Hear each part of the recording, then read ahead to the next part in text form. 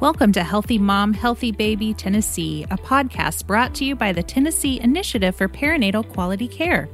TIPQC exists to improve health outcomes for mothers and infants in Tennessee through our Quality Collaborative that will identify opportunities to optimize maternal and infant outcomes across our state and is funded under a grant contract with the state of Tennessee. The Healthy Mom, Healthy Baby Tennessee podcast is designed for medical professionals and for patients and families across the state. We will focus on all aspects of the perinatal period with special attention to reducing our maternal mortality rate. This podcast is brought to you through a cooperative agreement with the Alliance for Innovation on Maternal Health. Welcome to Healthy Mom, Healthy Baby Tennessee podcast, brought to you by the Tennessee Initiative of Perinatal Quality Care. I am Danielle Tate, a maternal fetal medicine specialist and the maternal medical director of TIPQC. Today's discussion is an exciting one, and it will focus on mental health as it relates to OB past as well as past traumatic events in a patient's life. Speaking of our guests, let me introduce Beth Shelton. Welcome to our show today. Hi, nice to be here. Thank you for joining us. Just a quick introduction of Beth Shelton. She is a certified perinatal mental health specialist in Memphis, Tennessee. She is also a licensed clinical social worker, having received her Master of Social Work from the University of Tennessee. She has served as an adjunct faculty in the School of Social Work at the University of Memphis. She is the owner of Beth Shelton Counseling, a practice that provides mental health services in the greater Memphis area. It is so great to have you, Beth, here, taking time out of your busy schedule to discuss with us today something that I feel is so important for the women of our community here in Memphis and actually abroad. Absolutely. No, trauma is a relevant conversation for anyone who is a person, and probably animals too, but that's not an area of specialty. But I think they have studies that show that trauma impacts them too. Absolutely. Well, as we get started, can you share with us a little bit about yourself and your journey to this perinatal mental health care that you've been doing for the past several years? Sure. I have got my graduate degree in 2006 here in Memphis. And shortly after that happened, my now ex-husband and I moved up to Morgantown, West Virginia, where his job transferred us. While we were there, and shortly after we got married, a year or so after we got married, I got pregnant with my first child, my daughter. And during that pregnancy, I had a relatively uneventful pregnancy, some super fun sciatic pain, which I don't recommend. But what I did have during that pregnancy was a woman who I call my baby guru. Her name was Jeannie, and she was an educator, a childbirth educator and a breastfeeding educator and a newborn educator at the hospital where I delivered in West Virginia. So I had Jeannie, who was so supportive and knowledgeable and kind, and gave us her cell phone number if we needed to reach her after birth. And the other thing that I had was a certified nurse midwife. So don't take this personally, but I've actually had 2 children and I've never worked with an OB. And I feel like that's relevant for me to talk about, especially as it relates to trauma, because part of the reason I think professionally I can do the work with birth trauma is that I don't myself have any birth trauma. I actually had sort of the quintessential rainbow unicorn birth both times. And I don't talk about them a lot because I don't want to make other people feel bad and trigger them and, point out all of the reasons that their births didn't go the way they wanted to go. But mine did. And a lot of that I credit to the very personal care that I got from women who were giving me education and building my trust, and who allowed me to learn to trust my body. But also I was fortunate to be privileged and resourced and have the access to that information, and things went really well. So that was the beginning part of my journey, was just my journey to becoming a mother and having that support postpartum as well. I was figuring out breastfeeding and fumbling through that whole situation and learning the developmental stages of my child, who was precarious in utero and precarious out of utero and remains precarious. She's very consistent. When we moved back down to Memphis, we had another baby a couple of years later, and he was actually born at home. So I had more midwifery care and more support and more trust and more communication. And throughout there, I got my training as a postpartum doula. I was at a bit of a crossroads. Professionally, I'd been doing some clinical work with a couple of agencies here, teaching adjunct. And actually, my ex-husband was the one that said, hey, you're really great at taking care of moms and you've got a master's degree. Why don't you figure out how to blend those two things together? So I kind of did. This would have been 2013. Not a lot of information floating around, not a lot of trainings anywhere. It was a sort of a vast wasteland, especially in the South, especially in Memphis. Some things haven't changed all that much in that regard. So I drove to Knoxville and I did a 3-day postpartum doula training with a woman from Oregon. So it was, not a readily available thing. And then at the same time, in conjunction, took a semester-long course through an organization called 2020 Mom on perinatal mental health and began my therapy practice working with one of a series of agencies that I went to after that, and have been working with families in the perinatal time of their life, which does include pregnancy. I've worked through loss at every stage of pregnancy, including infant loss. I've worked with infertility, some of that worked, some of that didn't work. I've worked with adoptive families, surrogate families, worked with birth trauma throughout the entire experience. And then just, your everyday run-of-the-mill postpartum anxiety and OCD. I've seen kind of a lot of, I haven't seen all of it. I don't think either of us have, but I've seen a lot of it. And I, feel comfortable with working and speaking about some pretty hard stuff. So that's kind of my journey to get me where we are. Your journey is definitely inspiring. And I definitely think it is inspiring for those who may not have a medical background, but feel a pull to women's health services. Right. So thank you for sharing that journey with us. We have mentioned, both you and I, now since we've started talking about this term obstetric or OB trauma. And I'll tell you, those in my world think of something like a car accident or some physical trauma to the body. But in the mental health world, it holds its own special definition. Can you speak to that more for us? Trauma in general, and this is where I think it gets sticky when we're talking about birth trauma. Trauma is subjective. So what I might experience as trauma in the delivery room, you might not experience as trauma in the delivery room. And it's that part of it that I think makes a trauma-informed medical population so important, because it is subjective and we don't know what trauma is going to look like across the board. From some things I think we can state pretty clearly, emergency cesarean, rush to the OR, knocked under general anesthesia, go on, go off. Yes, that probably across the terms, everyone would agree that that was traumatic, but a birth does not have to be that extreme to be traumatic. I've worked with clients who have had unmedicated vaginal births at home that needed work with birth trauma. So it's not what we think of trauma and what we might accept as trauma. I'm doing a lot of air quotes, y'all. Doesn't really matter what we think about it. It's what the family thinks about it and what the birthing person thinks about it. It does. And if I'm understanding correctly, you can have a birth trauma in the setting of an optimal or a quote unquote good outcome. Absolutely. Yes. Because I think what you look at as a good outcome as a medical professional is that mom is alive, baby is alive, everybody's healthy and growing, right? And that is, that's one entire category that it doesn't have anything to do with whether or not that birth was traumatic. So no, they aren't related. Can you cite some other examples? I know you mentioned unmedicated birth. Sure. Yeah. I definitely worked a home birth where she had a cervical lip and she spent a whole lot of time with her midwife's hand inside of her vagina, which is, pretty traumatic for her. She lost a lot of blood after that happened. She was fine. The baby was fine. Baby took right to the breast. Everything went well. On paper, it looked like a great birth. But as an individual experience, when she was kind of trapped in an incredibly vulnerable position, laboring. But, if you consider that 1 in 4 women have an experience with sexual molestation or assault throughout her lifetime, and that all of the incidences are kind of happening in the same area of the body, 1 in 4 women just on that line alone is at risk of experiencing birth trauma, which is completely subjective and might have an absolutely glorious outcome.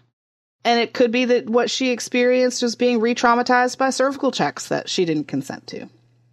And how are we treating each individual in the labor and delivery room or the process of leading up to the labor and delivery room? There's a whole lot of points of contact between a woman's vagina and a medical provider before she gives birth that are relevant when we're talking about trauma-informed care and an awareness of sexual assault on that. Another incident might be, I think, cesareans are a predictor of traumatic birth. They're not a guarantee. Women have lovely cesarean births all the time. Sometimes a planned, scheduled C-section can be the most beautiful, redemptive birth experience that a woman can have. I'm absolutely not anti-cesarean. And oftentimes they are very much related to the conversations and the level of trust with the medical provider and what is being communicated to her and what is she consenting to and how much information is she getting about what's getting ready to happen to her. And is she okay with that? Which sounds like a lot of work on the part of the medical provider and sometimes can be, right? But it's extensive work if there's no training or awareness of it. It's actually pretty simple, can be, if they know what it is that they could be doing. I'm not going to say supposed to be doing, but could be doing. It did. And it sounds as if this may be, and correct me if I'm wrong, this could be potentially a form of PTSD in the future. Absolutely. So, running just a couple of general numbers, and I apologize that I don't have the exact most up-to-date evidence. So I'm just going to kind of generalize and feel comfortable in that space. Between 40 and 50% of birthing persons review their birth, look back on their birth with words that they would describe as traumatic. Yes, my birth was traumatic to me. It's necessary to recognize that while there are diagnostic criteria, according to the DSM, to diagnose someone with PTSD, you can still have those symptoms without meeting the diagnosis for PTSD, right? And that's kind of across the board with everything. You can have symptoms of diabetes without meeting the diagnostic criteria, right? Those things can still happen. I believe the most updated numbers are 10 to 15% of birthing persons do reflect on their births with symptoms of and meet the pathological requirements for PTSD. That is just with birth alone. That does not incorporate any experiences in the NICU. The numbers go way high up with that one. So yes, there can be some PTSD that happens. It's not uncommon. Between 10 and 15% of parents experience it. Birthing partners can experience it as well because they're watching all of it happen. Overall picture, if we are beginning the journey of parenthood from a place of trauma, are we setting that family and that community up for success? I think not. Very true. So shifting gears a little bit, because you've given us a lot of great information in order to better understand this subject area. But how can we as healthcare providers better interact with patients in the evaluation process just to see if this potentially is something that the patient is at risk for having happen to them or has had happen to them? Right.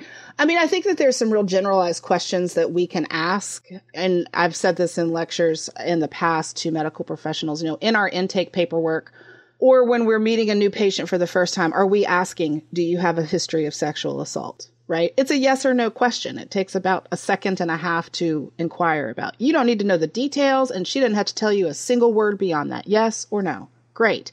Yes, you recognize that there's absolutely going to need to be some real awareness to how we are talking to her about her body. But here's a fun idea. Why don't we just assume that everybody gets to have consent over what happens to their bodies, whether or not they have a history of sexual assault or not, right? Why don't we just make it a habit to say, this is what I need to do. This is what's going to happen. This is what it might feel like. Is this okay with you?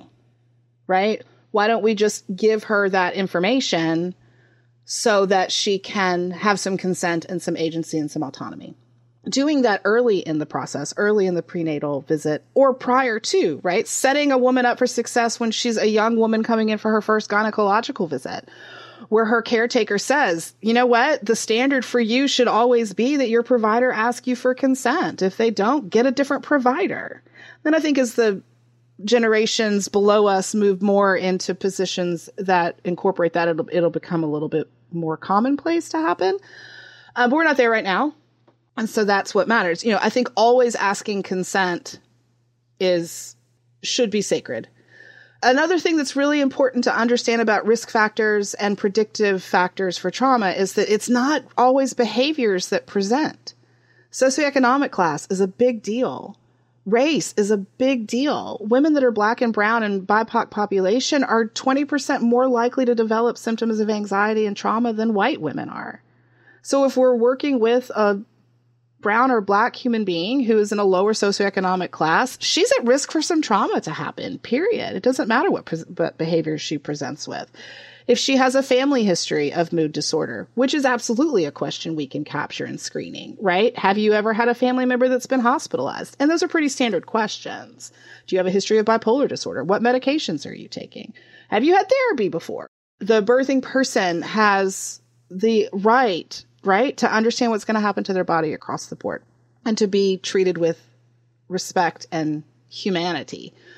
Trust in provider is the biggest predictor of whether or not an outcome will be viewed in a subjective lens of trauma. Period. And I don't think that's something that we can capture on a screening, right? That's something that we have to take the responsibility for as providers to learn how to do or get better at.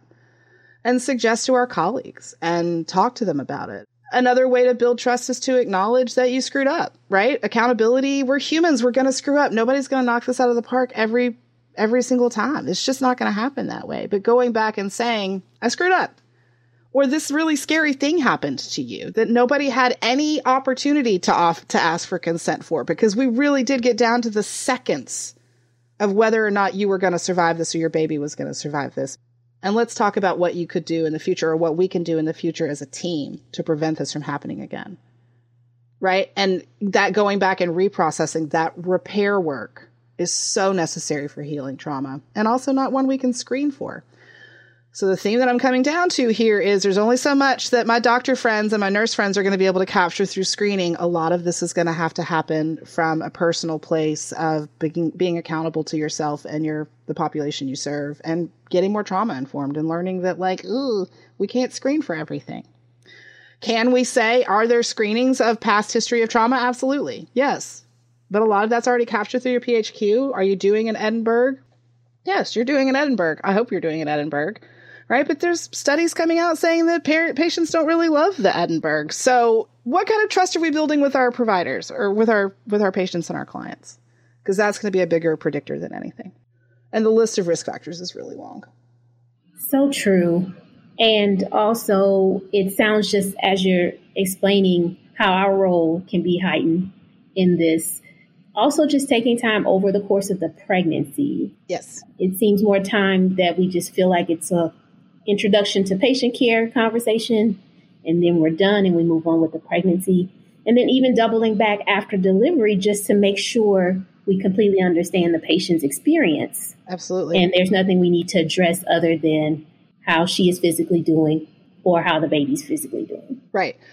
And let me just address one thing from a symptomatic and pathological level about what you just said. And also, let me say, I completely agree with you, right? That prenatal care and developing that relationship and developing that trust and communicating openly and being a safe place to ask questions and to have it come apart and to do all of the things that we expect might happen with a person going through pregnancy. One of the symptoms that is incredibly relevant to discuss when it comes to postpartum care is avoidance. And by that, I mean one of the diagnostic symptoms of PTSD, right? When we are traumatized by something, the likelihood is that we are going to avoid anything that reminds us of it, anything that puts us at risk of it happening again. We live in an urban area. If a woman has a really crap time with a provider or at a hospital, she's got options, and they might not have to return to that space again.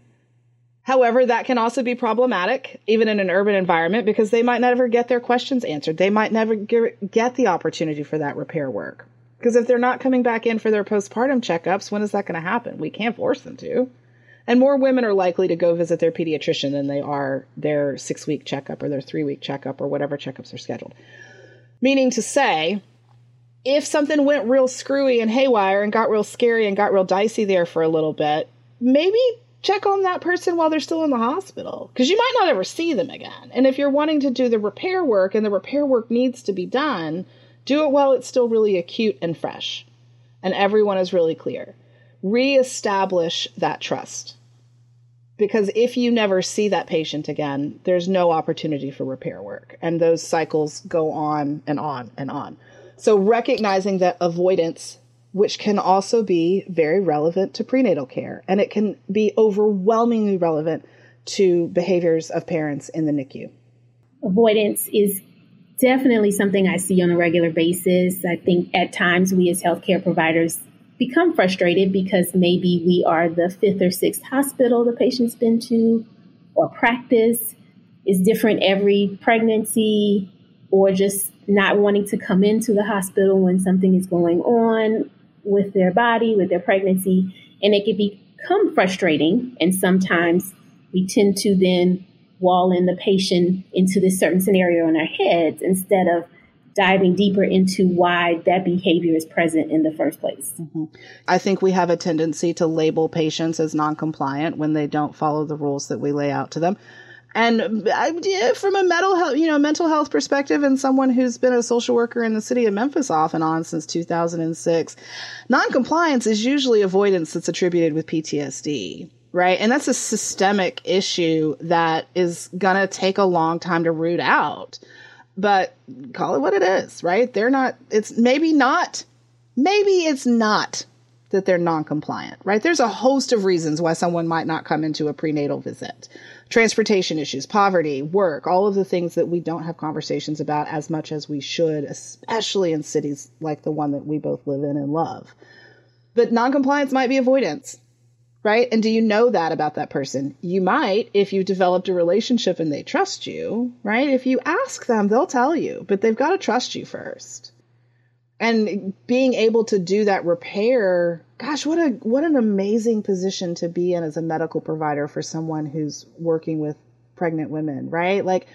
Or pregnant persons. What a great way to do repair work for the medical community as a whole. Right? There are, and you see them so often that there's so many opportunities for, and that, it goes all the way down to front desk staff. How are we talking to people when we answer the phone?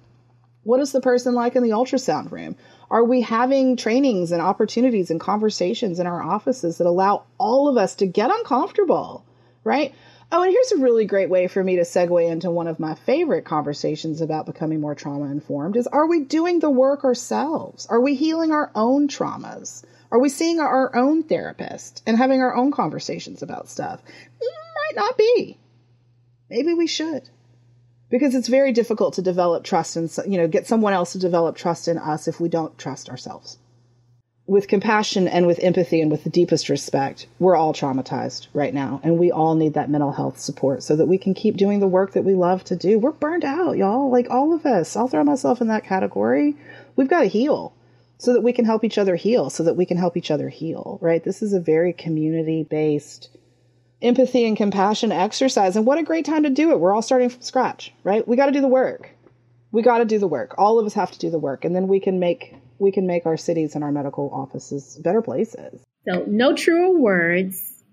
And everything you've described over these last several minutes does sound a bit overwhelming, just speaking from a healthcare provider standpoint. But I do understand that this type of care takes a team. So it's not just individualized. How do you best see the role of us as OB healthcare providers helping as a team with therapists and other mental health professionals like yourself? And then vice versa. How do you see the mental health professional playing key roles in the OB team care? Sure. I mean, wouldn't it be great if we could all work together, right? And we were on staff with each other and we were sharing experiences and offering support to the different things. I've always kind of maintained the principle that it would be lovely if every OB office had at least one mental health specialist on staff. And if hospitals had designated social workers that were there just for the purposes of serving the perinatal units. And I am using plural here on purpose. I think bringing trained quality mental health professionals onto any medical team is important, right? Having, lunch and learns where people are coming in and talking about producing trauma-informed care to hospital staffs. And OBs are, have the real option. The doctors in charge, right, are the doctors in charge. They have a real opportunity to create a culture of consent, a culture of trauma-informed care. You just don't get any training about that.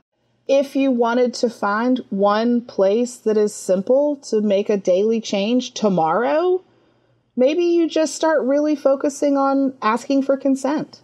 Maybe you start really focusing on saying, are we asking our patients about sexual history? Are we maybe you start asking one question that you never would have asked before when you're reviewing a chart. She's missed her last 3 prenatal visits, right? My assumption might be, oh, it's because, she's a slacker patient and she doesn't care about the well-being of her baby. Or maybe that's not true. Maybe I can ask her about that, right? Incremental, arduous, long, slow changes have to happen in increments. You've got to go step by step by step, right? Looking at it through or speaking at it through the lens of social work, we goal set with one big goal, and then we break it down into smaller, more manageable, more attainable, more measurable goals so that our clients don't feel overwhelmed. And in this capacity of, interviewing for a podcast, I'm not going to be able to do that. But there are lots of professionals available worldwide that would be more than happy to help people along that journey. How can you look at that overarching goal? I want to be more trauma informed. I want to better understand my patients. I want to better communicate. I want my patients to trust me. I want my friends to trust me, whatever. And break that down into small incremental goals that can systemically make a very huge difference. Do you see a role in this coming from our neonatology and pediatric colleagues? Sure. Neonatology especially benefits from trauma-informed care. A neonatologist and NICU nurses and NICU staff across the board and anyone that's working with families in the neonatal unit, like the impact of trauma on that particular population far encroaches upon all of the other trauma that we're talking about. And NICU is such a unique and interesting and crisis-filled experience, both physically and emotionally. When it comes to pediatric care, I think trauma-informed across the board matters there too. How are we talking to parents? How are we referring to them? From a pediatric place, it's trauma-informed care is as important and as relevant, and also provides a great opportunity for children going through their developmental stages to understand that, I should be okay to expect that my doctors build trust with me. That's an important precedent for me to have and something to get used to, right? We shouldn't leave our pediatrician's office and then never step foot in another doctor's office where there's not compassion provided. So I think just smoothing that surface out and bringing more trauma-informed conversations to every staff table, regardless of practice, it's critical. Great. Lastly, can you speak to any resources in the state, region, nationally that providers and patients alike could lean to if they're in a situation of birth trauma? Postpartum Support International is going to always be a go-to for any kind of mental health perinatal support. They've got an abundance of support groups, trainings. They've got a warm line for parents. They've got professional support and development. That's a great place to start. When it comes to birth trauma specifically, the options are a little bit more limited than they need to be. I think it's a growing area of concern and focus, and I suspect in the next 5 or 10 years, we're going to see some more readily available information about that. There's some great books written by some amazing authors on NICU care. Mara Tesler-Stein is she's got a book called Intensive Parenting, which is, shout out to Mara, which is a fantastic resource to understand the life of the NICU journey. Karen Kleiman is a wonderful author who has just abundance of books written on perinatal mental health in general. Learning and reading, take a training if it comes to you. PSI, which is Postpartum Support International, they have, hour-long free webinars for medical providers, which I highly recommend. Just, go and watch it on your lunch break and all your free time, right? Focus it on this effort as well. Utilize Postpartum Support International. They're a really great resource across the board. Well, thank you for what you do for the birthing persons here in Memphis and across the state of Tennessee. And I would like to thank everyone for joining the podcast with us. Thank you. Thank you. Thank you for listening to this episode of Healthy Mom, Healthy Baby Tennessee, presented by TIPQC. TIPQC is funded under a grant contract with the state of Tennessee. Healthy Mom, Healthy Baby Tennessee is brought to you through a cooperative agreement with the Alliance for Innovation on Maternal Health. Do you have ideas for a future guest or topic, or even have a question you would like answered on upcoming episodes? Visit www.tipqc.org That's tipqc.org, and click on Podcasts to submit suggestions and questions to our podcast team. Make sure to subscribe to our podcast to be the first to know when new episodes are available, and find us on Facebook, Instagram, Twitter, and YouTube to stay in the loop with our active projects and other relevant news relating to perinatal health in Tennessee.